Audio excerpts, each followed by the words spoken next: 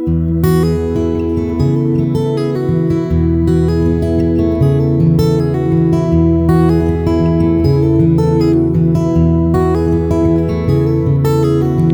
to Hymn Talk, a discussion of hymns, music, and singing in the life of the church. I'm Zach DePrima, and with me is my brother Al DePrima. Al, how you doing?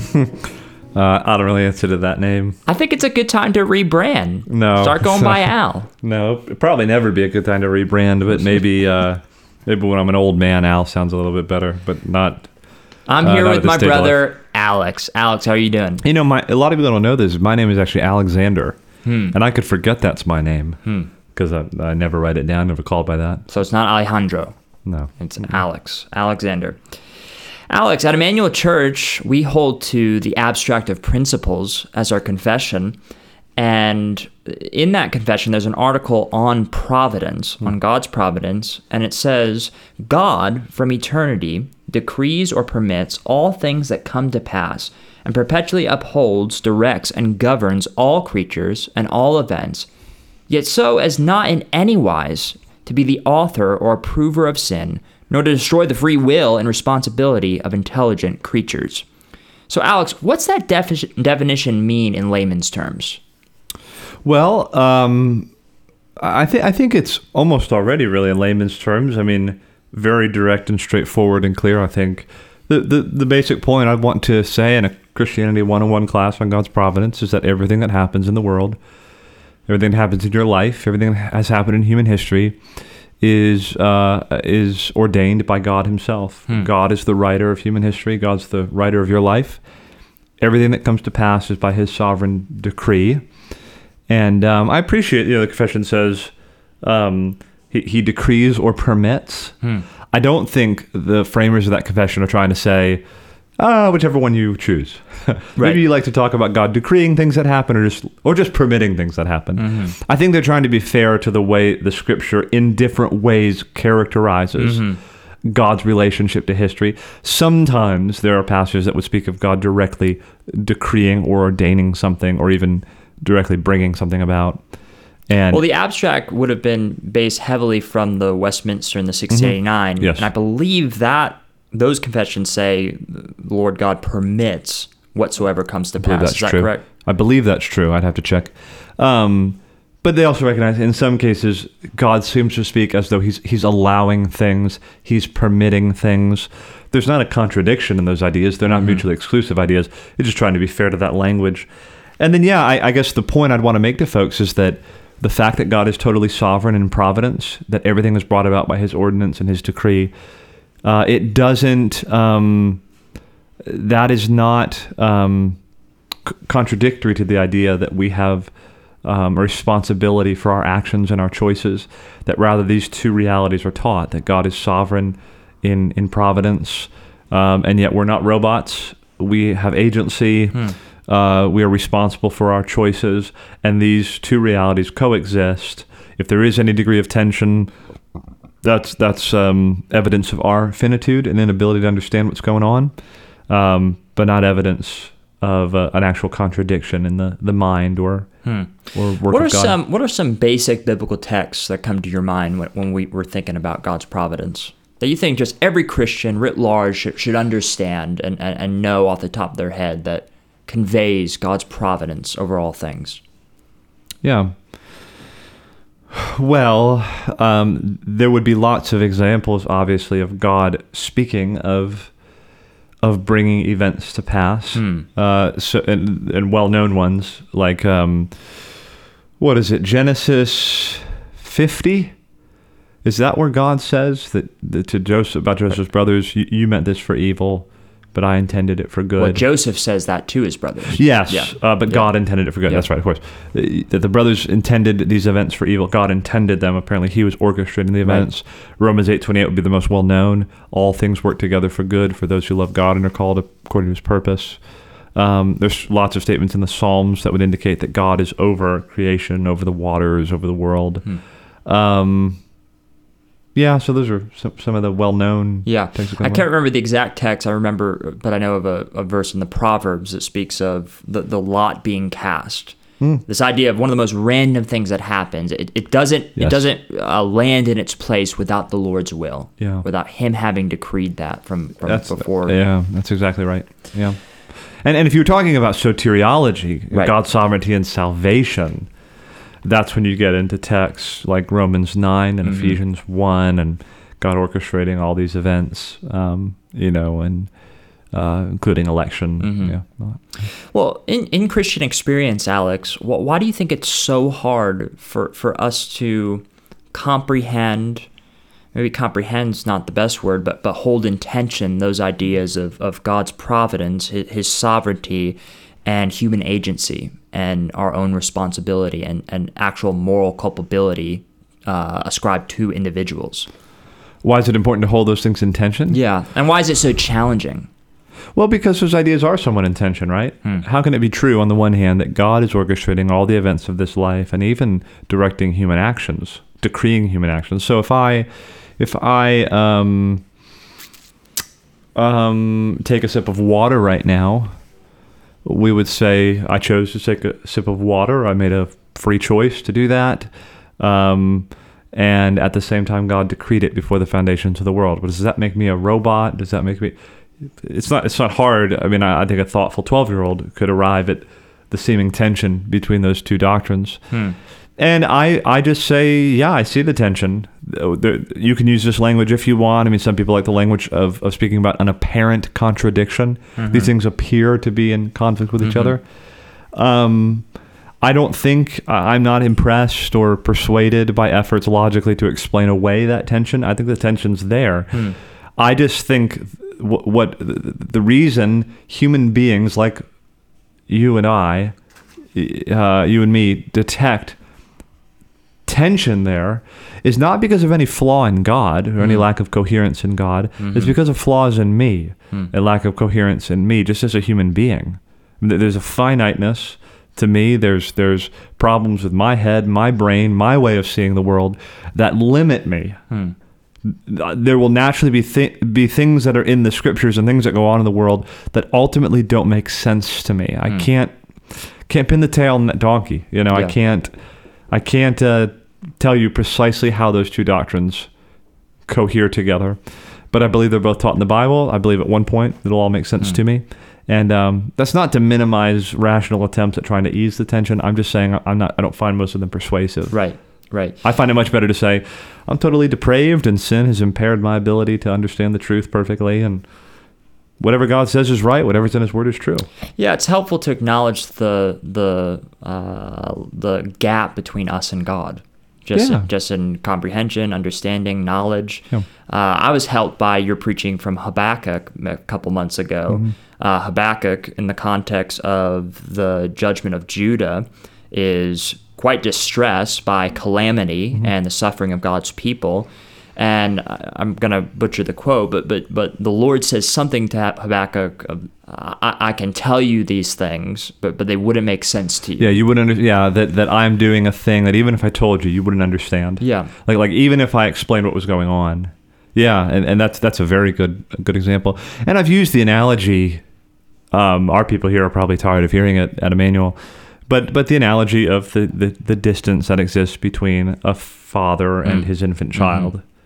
And the lack of understanding that child must have. And then I just posit the question, what is greater, the distance between God and us or me and my, say, 2-year-old son?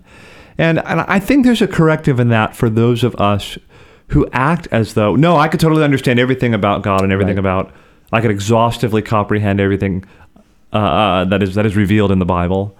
And I think there's a corrective in that. No, you can't. I mean, there is a distance. I mean, there are secret things that belong to the Lord. We should expect to run into situations where, I can't entirely comprehend what exactly this means. It's revealed to me. I know it to be true, even though I can't comprehend everything about it. I was so helped. Robert Fisher filled our pulpit a couple of weeks ago and preached, and he's talking about the ministry of the Holy Spirit. And he made this point, how mystical the ministry of the Holy Spirit is. And he was saying, it's probably impossible that any of us could really totally understand and put together everything that's revealed about the Holy Spirit in the Bible.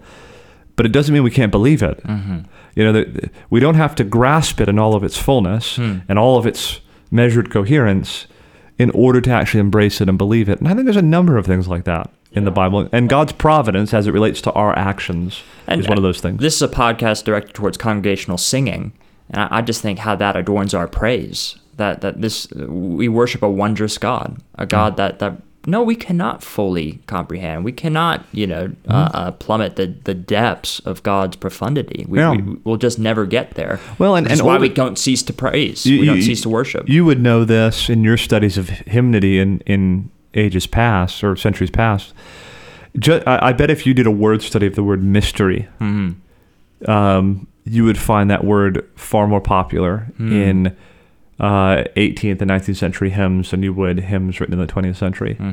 There was a greater appreciation for the depths of mystery in God, and that being, like you said, cause for praise or impulse for praise. Right. Yeah, and I think we don't honor God when we try to eliminate all distance between us and Him. Yeah, well said. Well, do you think this doctrine of God's providence, we should promote this doctrine or we should hide from it? Like, do you view this as something that Christians need to be loud and proud celebrating, or is it in some way it can be inconvenient baggage to our faith? Definitely not the latter. Yeah. I don't find there to be anything inconvenient about the doctrine of God's providence, especially as it was defined in that article from the Confession of Faith. But don't you think some Christians view it that way? Yeah, I think like if I'm sharing the gospel with somebody, I don't want them to election's not typically the first thing I want to talk about. I can be subtly embarrassed by that because I don't think I can explain it well enough that they would appreciate it. Yeah. Okay, I see what you're saying. So I think God's providence, that He ordains all things that come to pass, it's sometimes something we just shy away from, and we don't revel in, we don't celebrate. I suppose context matters. In worship, I'd want to be loud and proud about this. In my conversation with my kids, I want to be really vocal. This is one of the most attractive things about the Christian faith because it assigns a coherence to the universe. There are in this view of the world, if you view God's providence in the way it was articulated in that Confession of Faith and articulated in the Bible, there is no such thing as a random, senseless, meaningless event in my life or in the world. Everything has meaning and coherence because it's being guided by the hand of an intelligent, immanent creator who's directing providence according to His plans. Even though I may not understand exactly what He's doing at any given time, I can know this is happening according to plan that is resulting in glory to God and thankfully the salvation of lots of people. Right. So I want to sing about that. I want to talk to other Christians about that. I want to talk to my kids about that. I want to remind myself of that throughout my life. But I wouldn't say it's especially important in an initial conversation that's evangelistic to immediately go to the tension that exists between God's providence and human responsibility, or God's decree and human responsibility.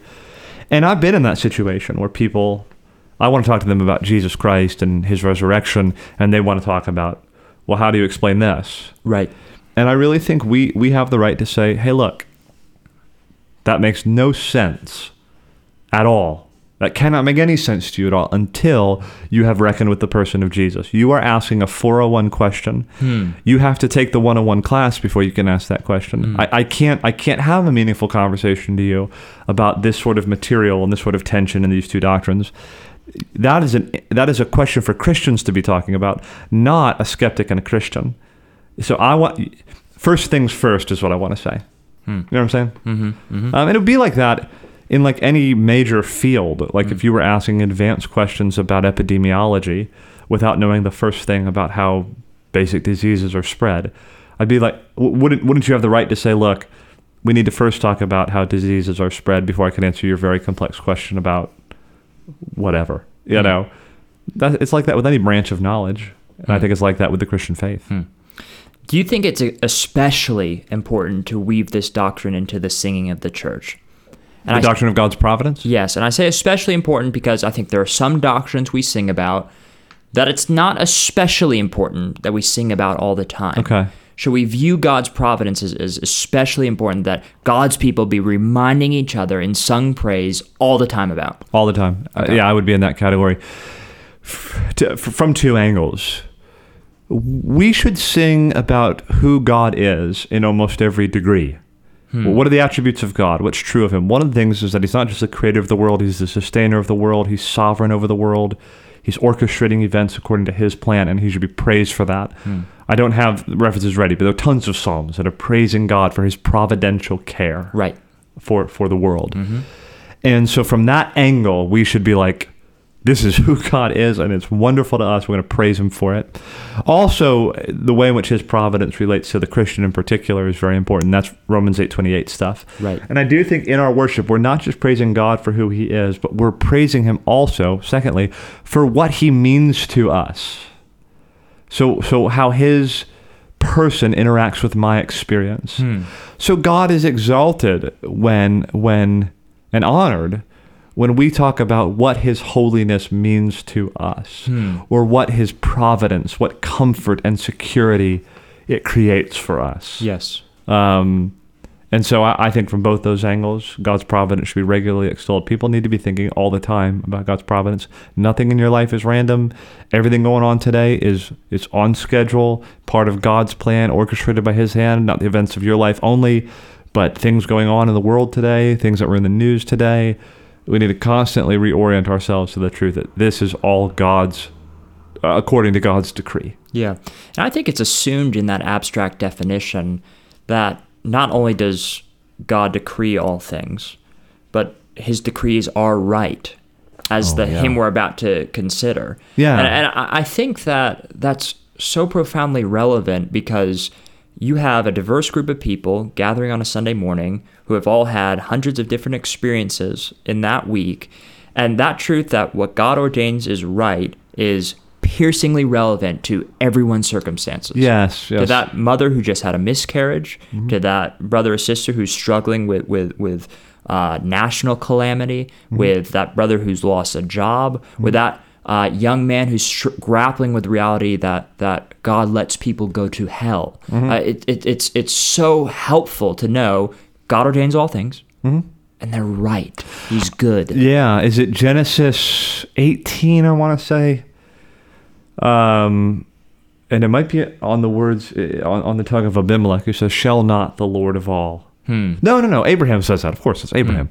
Shall not the Lord of all do what is right. And that's the Christian response to our observation of God's providence, which means bad things that happen. Yes. I can still say the verdict is the Lord of all will do right. And that goes beyond just the initial moment. Right. You know, that's a cosmic perspective. But God will do all things right, all things well. Yeah. How should this doctrine be appropriate to help those in suffering? Well, I'll just speak from my own experience. I haven't suffered as bad as a lot of people, but I have suffered some things in my life that were deeply painful.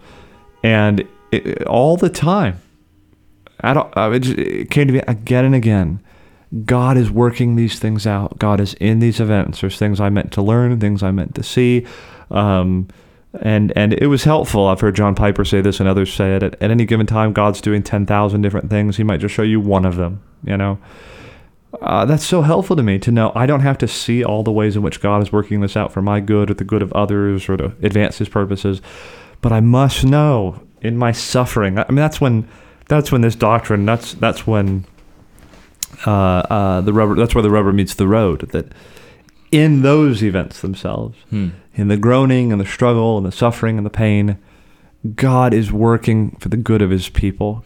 God is the one who is accomplishing his purposes. And there have been times in my life, and I've seen this in the lives of other Christians, where that's all you got. Yeah. Because you see no way out. This trial, this measure of suffering makes no coherent sense to you, and it is so painful, and it's so in your face, and you just sort of collapse into, shall not the Lord of all do what is right? God, you are orchestrating your plans in my life. You're working for my good. You've promised that in your word. I cannot see that at all, but I embrace it by faith because you have revealed yourself to me as the God who decrees and ordains whatsoever comes to pass, and that for Christians, that's working out for their ultimate good and the glory of Christ. And sometimes that's all you have. Yeah, it does seem that this is a doctrine that's ordinarily appropriated and used to bless God's people. It's used as a in the Bible you're talking about. Yeah, it's used as a salve. It's used as to bring healing to us. And now I think there are examples in Scripture where you see even the Lord himself speak of his sovereignty and his own decree and his wisdom in a way to humble us. Well, you mentioned Habakkuk a moment ago. Habakkuk, I think he makes that point again and again as Habakkuk is all perplexed about what's going on in the world. God, in the most overt terms, says, what do you think? I'm asleep at the wheel? Yeah. I'm orchestrating all these events. And yeah, it looks like Babylon's going to get away with this. Yeah, no. Yeah. I have a plan. It's all according to schedule. And he even says in that verse you mentioned earlier from Habakkuk, he says, the answer is coming. Wait for it. It will not delay. In other words, I have the reminder set on my phone. I have the clock set. The judgment is coming on Babylon. It'll not be any longer than I intend it to be, or any shorter than I intend it to be. Yeah. But you would agree, though, this doctrine, as it's used in Scripture, is ordinarily to encourage God's people. Yeah. Certainly. Yeah. I think that's important, Alex, just because this is sometimes, I think, sadly, a doctrine that's maybe pastors, some Christian leaders use as a club to sort of beat down their people. Like in what way? A person struggling with suffering, God's sovereign. What he ordains is right. You got to submit to it. Oh yeah, have kind of a stiff upper lip. Yes. Yeah. When I think they sometimes miss the reason, the ways in which this truth is so often revealed in Scripture. Yeah. Well, Romans 8:28 is a good example. It's in the context of the creation groaning. The children of God are groaning. They don't know what to even pray for, so the Spirit is groaning with groans that can't be uttered. But we know that all things work together for good for those who love God and are called according to his purpose. Paul in Romans 7 just got done talking about all the sin that's present in his life, and now it's all this suffering around us and in our lives, but God's working for good. It comes as a balm. So I think that's a very, very good observation. Well, Alex, I want to shift our discussion to the hymn of the week, and that hymn is Whate'er My God Ordains Is Right.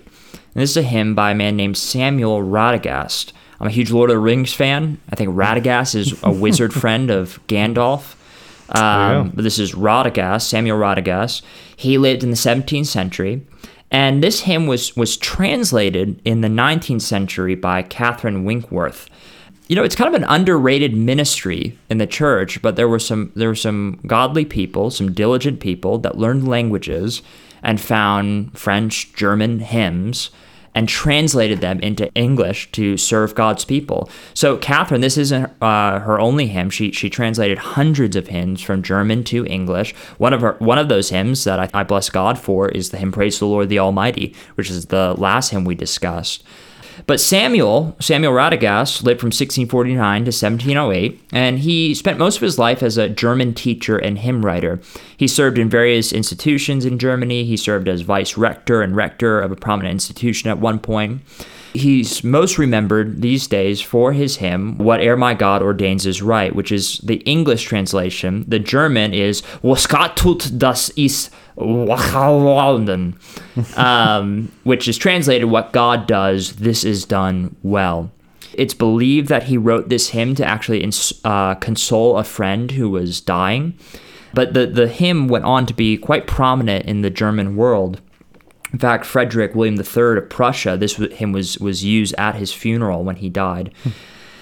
What I found interesting, Alex, and this kind of goes back to our conversation throughout this podcast, is this hymn was actually both widely accepted in both Catholic and Protestant contexts.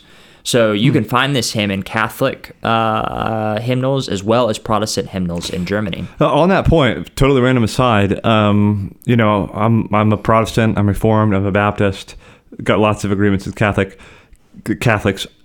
But Catholics historically are actually not that bad on the doctrine of God's providence. A lot of the greatest work historically that has been done in this doctrine has been done by Roman Catholics. It's actually interesting. Even Muslims are pretty strong on God's providence. No, I'm not joking. I'm joking. Muslims have a saying called, I think it's Inshallah, which is mean whatever God wills. Like sure. It's kind of built into. I meant something we can actually more identify with even as Protestants. Like I've read Roman Catholics to my prophet on the subject of God's providence. Yeah. The GOAT, the greatest of all time, Johann Sebastian Bach, he made several arrangements of this hymn in his lifetime. And as its inspiration, Radagast looks to Deuteronomy 32, verse 4 in this hymn. And that verse says, "The rock," speaking of the Lord, "the rock, his work is perfect, for all his ways are justice, a God of faithfulness and without iniquity, just and upright is he." Alex, to our earlier conversation about Habakkuk, a text that also came to my mind is Lamentations 3. It's there that in the context of the judgment of Judah, the lamenter, which some people believe to be the weeping prophet Jeremiah himself, he recounts God's faithfulness. And he also says, "Who has spoken and it came to pass unless the Lord has commanded it? Is it not from the mouth of the Most High that good and bad come?" And that's sort of the vein in which this hymn is written. I'll read the first verse. "Whate'er my God ordains is right, his holy will abideth. I will be still whate'er he does, and follow where he guideth. He is my God, though dark my road. He holds me that I shall not fall. And so to him I leave it all, and so to him I leave it all." Now, I've almost forgotten to mention, this hymn has been, the music has been rewritten in the last few years by Matthew Merker, and we appreciate that work of on his part. And he actually had to change a few of the lyrics. But Alex, what are your thoughts generally on this hymn, "Whate'er my God ordains is right"? I was aware of the text of this hymn before Matt Merker wrote his tune. And I was disappointed that there wasn't a tune that I especially liked. I love his tune. And it really has brought this song to life for me in a way that it just hadn't in times past. But the text is unbelievable. I mean, it's so devotionally stirring. It's hard to sing these words for me personally and keep it together. Because I felt at times in my life so connected to the sentiments of this song that I could not pen words more closer to my own personal experience than the text of this song. And so I'm very thankful to Mr. Radagast, and I'm very thankful to Matt Merker as well. Alex, is there a line or verse in this hymn that you find to be particularly stirring? I find literally every line to be stirring. I'm not trying to gush over this song, but I especially like, it would be the second half of the second verse. "I take content what he has sent. His hand can turn my griefs away, and patiently I wait his day. Patiently I wait his day." I think receiving the sort of difficult and challenging providences from God with a sort of contentedness and composure is lost on a lot of us. And I think it's a mark of maturity, a mark of godliness to develop, what Burroughs called the rare jewel of Christian contentment. That idea that these providences come, and though they're dark and though they're painful, I receive them from the hand of a good God who I know is able to turn my griefs away, and I can wait on the Lord. I can wait for God to bring about his purposes and his plans in my heart and in my life. And then, of course, can wait for the consummation where every tear will be wiped away and all of that. So a profoundly moving song. And I think it's the sort of song we need to sing in churches. Yeah. There's a realism to the song.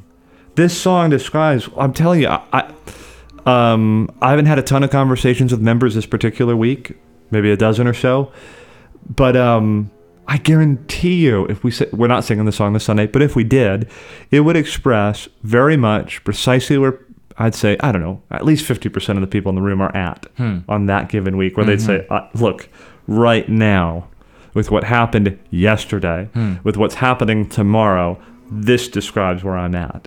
And I think it's important for song leaders and pastors to consider And there's certain songs we sing that are just, we should always sing.